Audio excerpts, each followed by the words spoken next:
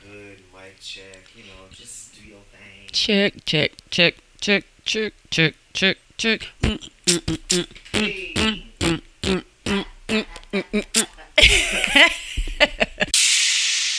Hey, y'all, and welcome to In Color. I'm your host, Kendra, and I'm here to tell you all about true black crime. I want to bring to light the unheard and pushed down stories of black serial killers, lesser known murderers, and true tales of crime scene cleanup.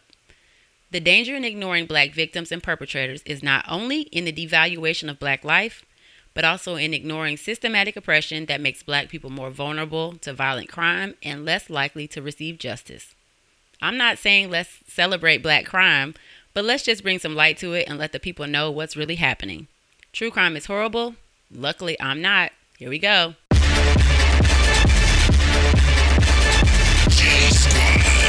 These are their stories.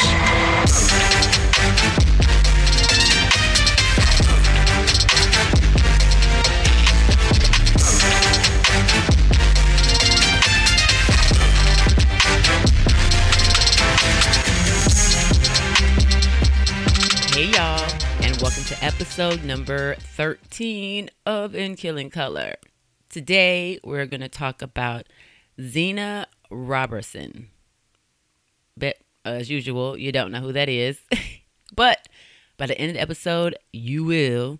Let's get to it.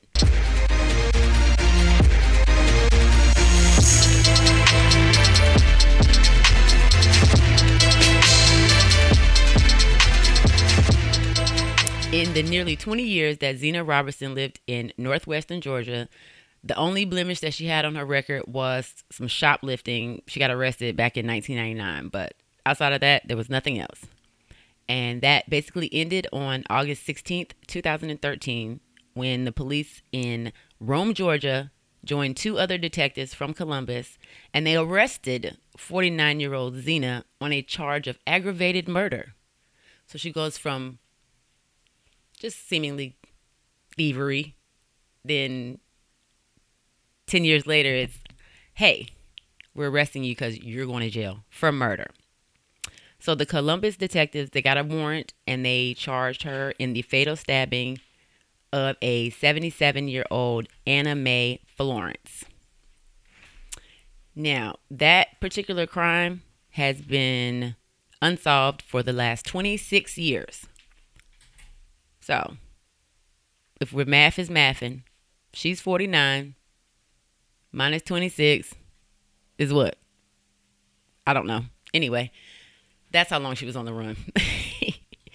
So, Anna Mae Florence, she was killed on June 26, 1987, in her apartment in Columbus's north side. The police said at the time her killer was a woman who had knocked on her door, claiming that she was getting money for a charity to benefit the elderly. The other residents of the complex reported similar visits that day from a young lady. So she was going around either really getting coins or scamming coins to the old people. They said that she, was trying to get money. She got a couple things. They said it was all for charity, but come to find out, she actually needed the money to pay off a drug debt. So the man was like, you better get out here and figure out what you're going to give me or it's lights out for you. So she went through the door all day, everybody's doors all day, every day with that sales pitch. Now, they said that she had moved to Columbus not too long before from Alabama, which was the old lady. And she said that she gave her a couple dollars, and then Roberson decided that she wanted more money. She asked her. The lady said no.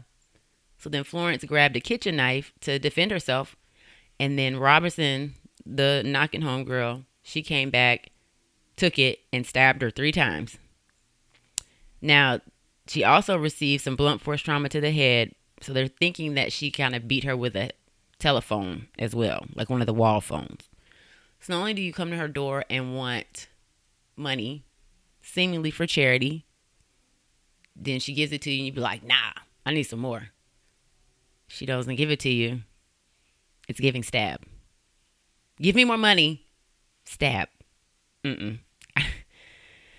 All right, so Florence's sister and her brother-in-law, they had came around 10:30 that morning to take her grocery shop, and they heard her screaming because they were still kind of in the area. So they looked over, they saw an open door, and they saw a bloody lady run out. The brother-in-law had tried to grab her arm, but it was so bloody, she slipped and got away. So he had his hands on the killer, and it was so bloody that it slipped. That's a lot of blood from giving what they said it was only 2 stabs. That's a lot of blood. And she lost the grip and she hauled ass. After that, Roberson did get away, but she moved to Georgia not long after that and basically lived a whole like, oh, we're ready to live life because we don't have to worry about anybody finding out about what we did because it's like we just gonna live. We just gonna move and act like we didn't do nothing. So she was cool from 87 to 99, and then that's when she got picked up for shoplifting and her fingerprints got put in the database.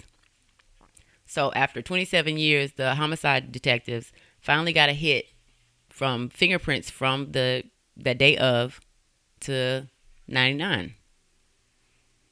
Obviously, science has changed and evolved and a lot since then because obviously they couldn't figure that out back then, but if homegirl had got low, you wouldn't have found her anyway, especially not at 87.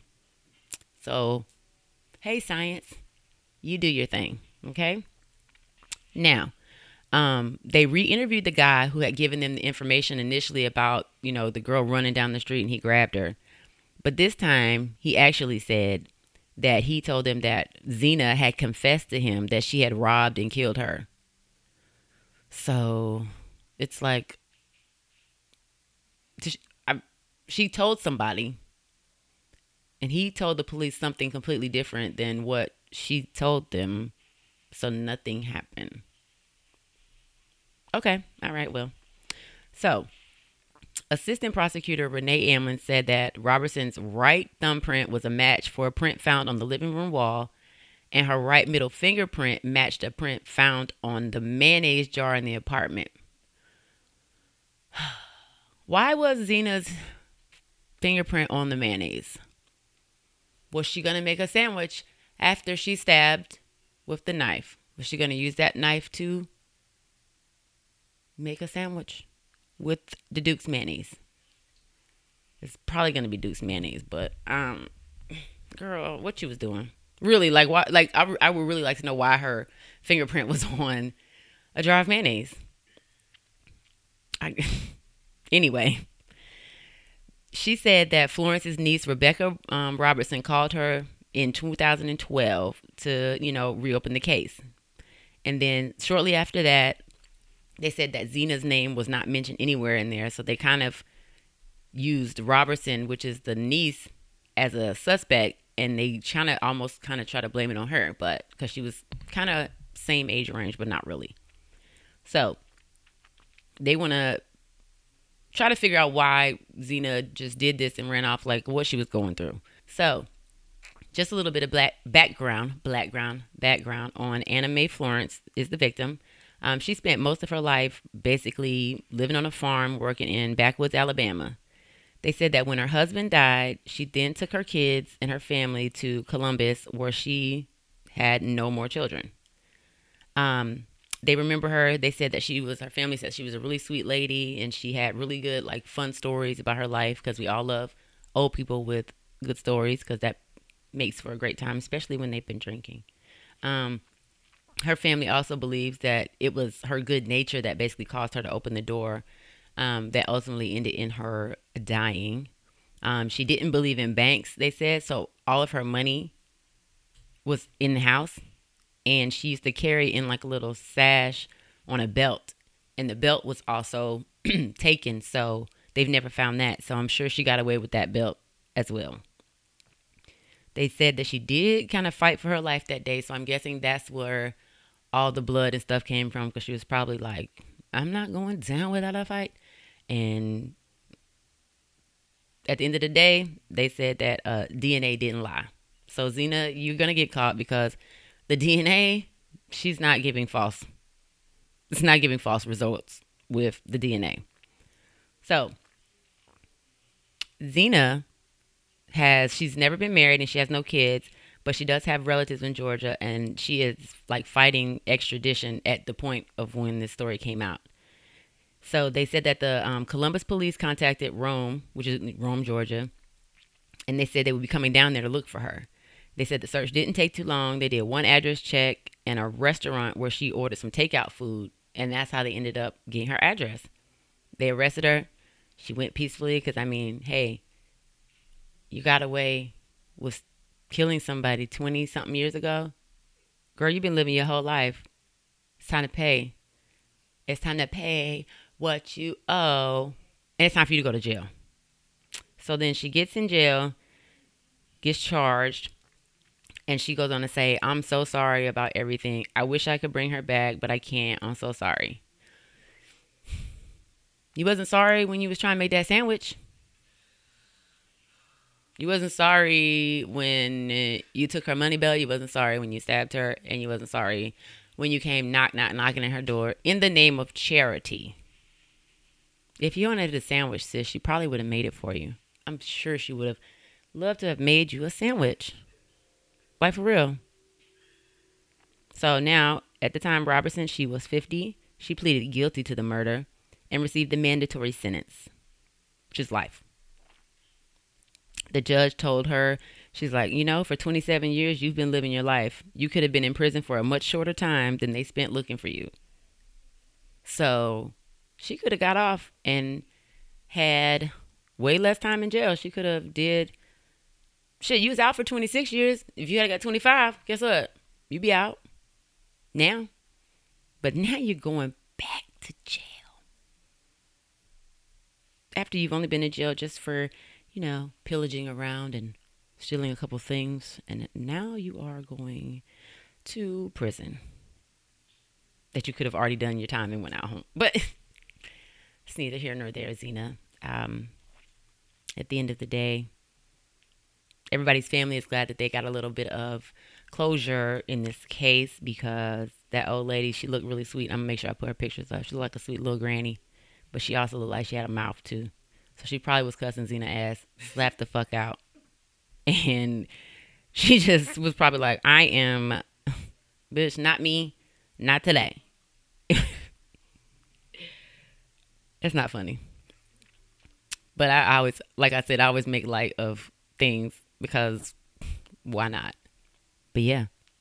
So that is the 26-year-old unsolved murder case for Anna Mae Florence.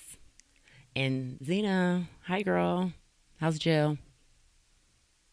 Probably sucks, but you was free for 26 years, so that's cool. You got it. I'm not even doing my exit. I'm just gonna no. Okay. No, I mean honestly, like this one was like for me, it felt a little more subdued than normal. I don't know, maybe I'm getting used to it. It was subdued. It wasn't a lot of. This one isn't going to I'm not going to have a hard time. You're not going to be upset about this one. Yeah. Oh, but I will say, it was everything I could do to not laugh when you started talking about that damn sandwich. Like a sandwich? You was trying to make a sandwich, girl? She probably had some good cold cuts in there, too. Some good cold cuts.